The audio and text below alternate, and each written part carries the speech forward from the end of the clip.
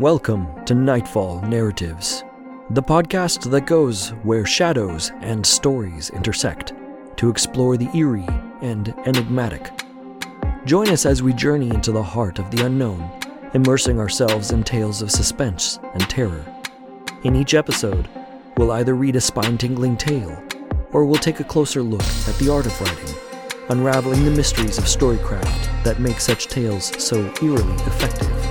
So, sit back, relax, and feel the embrace of the mysterious as we embark on this journey into the heart of the night.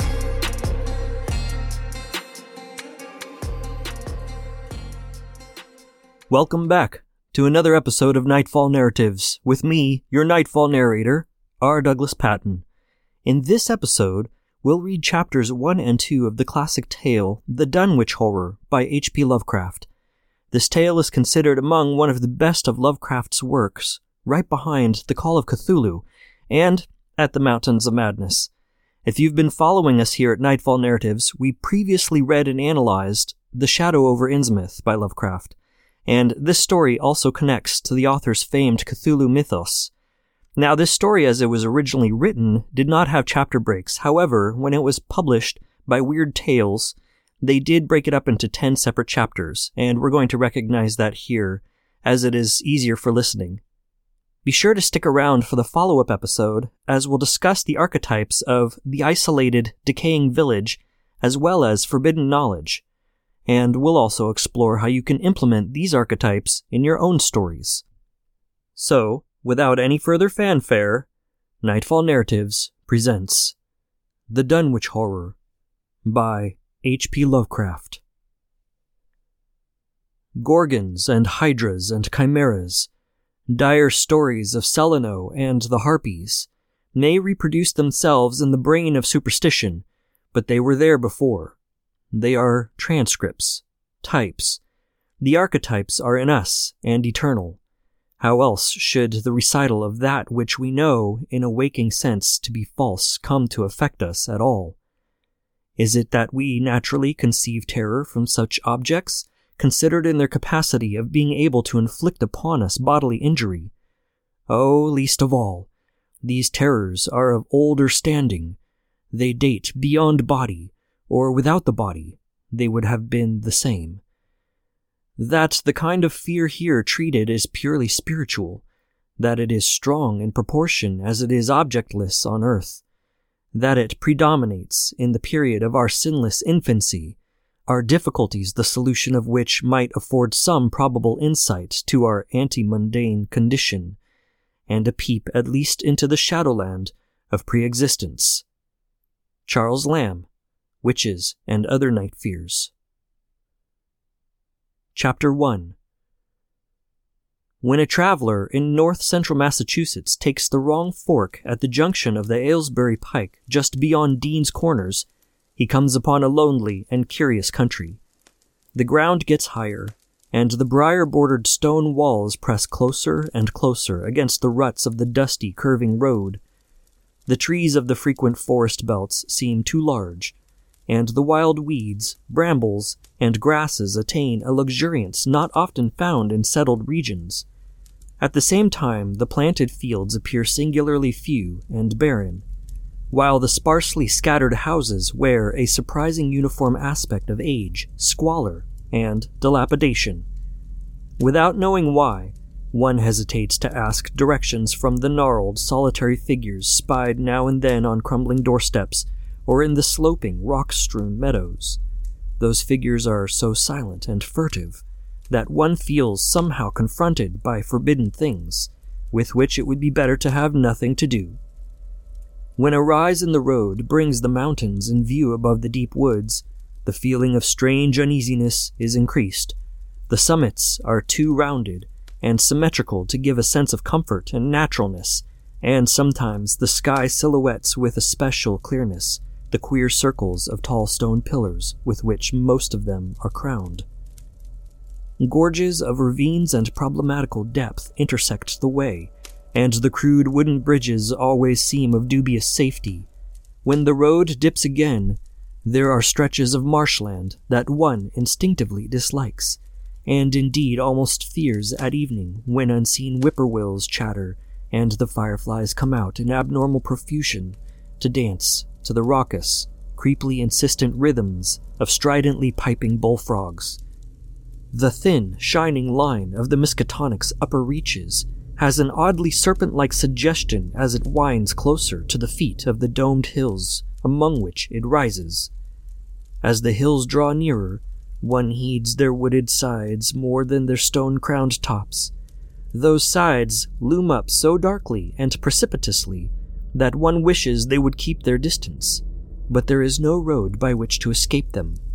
Across a covered bridge, one sees a small village huddled between the stream and the vertical slope of Round Mountain, and wonders at the cluster of rotting gambrel roofs bespeaking an earlier architectural period than that of the neighboring region.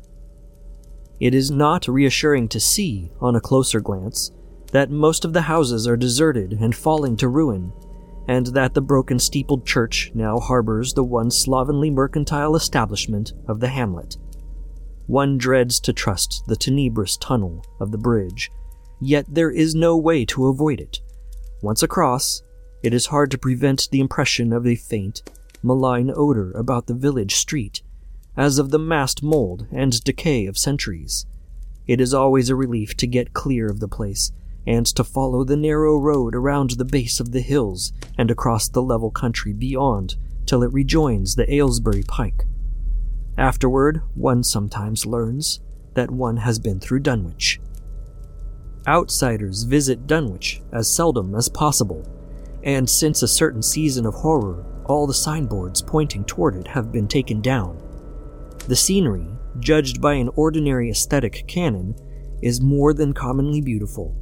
Yet, there is no influx of artists or summer tourists. 2 centuries ago, when talk of witch blood, Satan worship, and strange forest presences was not laughed at, it was the custom to give reasons for avoiding the locality. In our sensible age, since the Dunwich Horror of 1928 was hushed up by those who had the town's and the world's welfare at heart, people shun it without knowing exactly why. Perhaps one reason, though it cannot be applied to uninformed strangers, is that the natives are now repellently decadent, having gone far along that path of retrogression so common in many New England backwaters. They have come to form a race by themselves, with the well-defined mental and physical stigmata of degeneracy and inbreeding.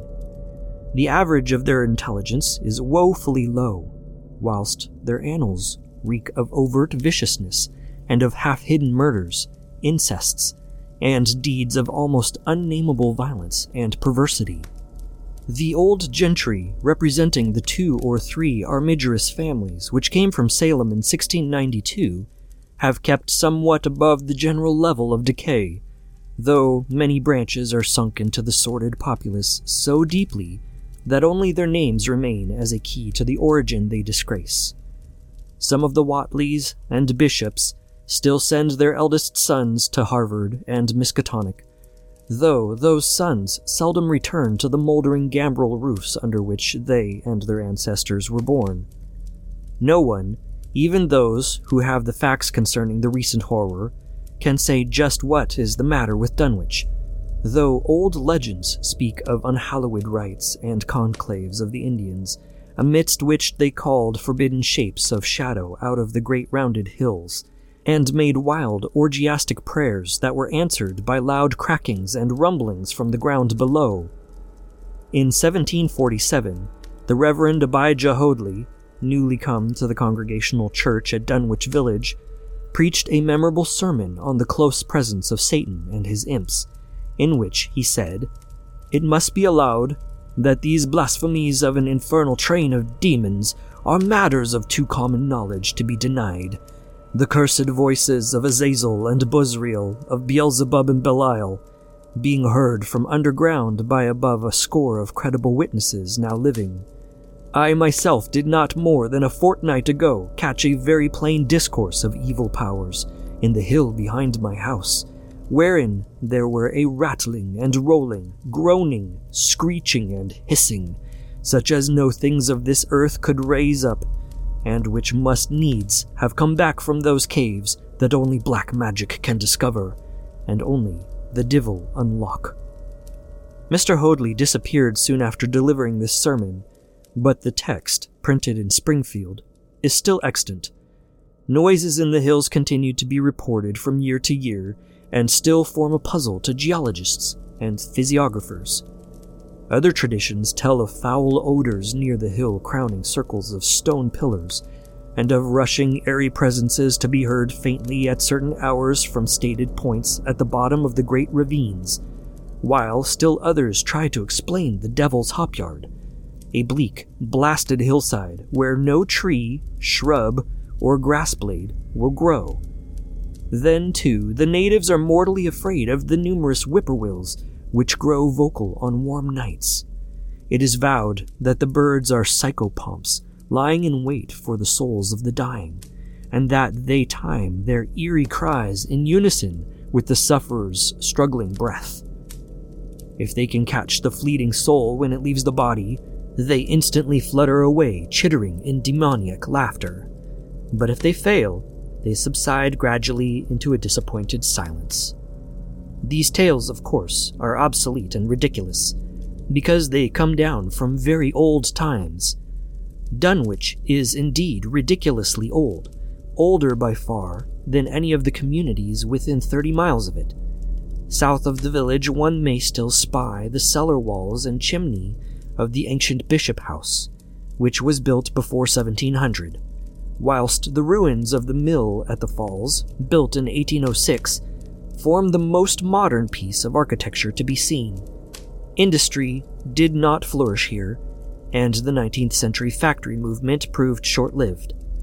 Oldest of all are the great rings of rough-hewn stone columns on the hilltops, but these are more generally attributed to the Indians than to the settlers. Deposits of skulls and bones found within these circles and around the sizable table-like rock on Sentinel Hill sustain the popular belief that such spots were once the burial places of the Pocumtucks, even though many ethnologists, disregarding the absurd improbability of such a theory, persist in believing the remains Caucasian. Chapter 2. It was in the township of Dunwich, in a large and partly inhabited farmhouse set against a hillside 4 miles from the village and 1.5 miles from any other dwelling, that Wilbur Whatley was born at 5 a.m. on Sunday, the 2nd of February, 1913. This date was recalled because it was Candlemas, which people in Dunwich curiously observe under another name, and because the noises in the hills had sounded, and all the dogs of the countryside had barked persistently throughout the night before. Less worthy of notice was the fact that the mother was one of the decadent Whatleys, a somewhat deformed, unattractive albino woman of 35, living with an aged and half-insane father about whom the most frightful tales of wizardry had been whispered in his youth. Lavinia Whatley had no known husband, but according to the custom of the region made no attempt to disavow the child, concerning the other side of whose ancestry the country folk might, and did, speculate as widely as they chose. On the contrary, she seemed strangely proud of the dark, goatish-looking infant who formed such a contrast to her own sickly and pink-eyed albinism, and was heard to mutter many curious prophecies about its unusual powers and tremendous future. Lavinia was one who would be apt to mutter such things, for she was a lone creature given to wandering amidst thunderstorms in the hills and trying to read the great odorous books which her father had inherited through 2 centuries of Whatleys, and which were fast falling to pieces with age and wormholes. She had never been to school, but was filled with disjointed scraps of ancient lore that old Whatley had taught her. The remote farmhouse had always been feared because of old Whatley's reputation for black magic, and the unexplained death by violence of Mrs. Whatley when Lavinia was 12 years old had not helped to make the place popular.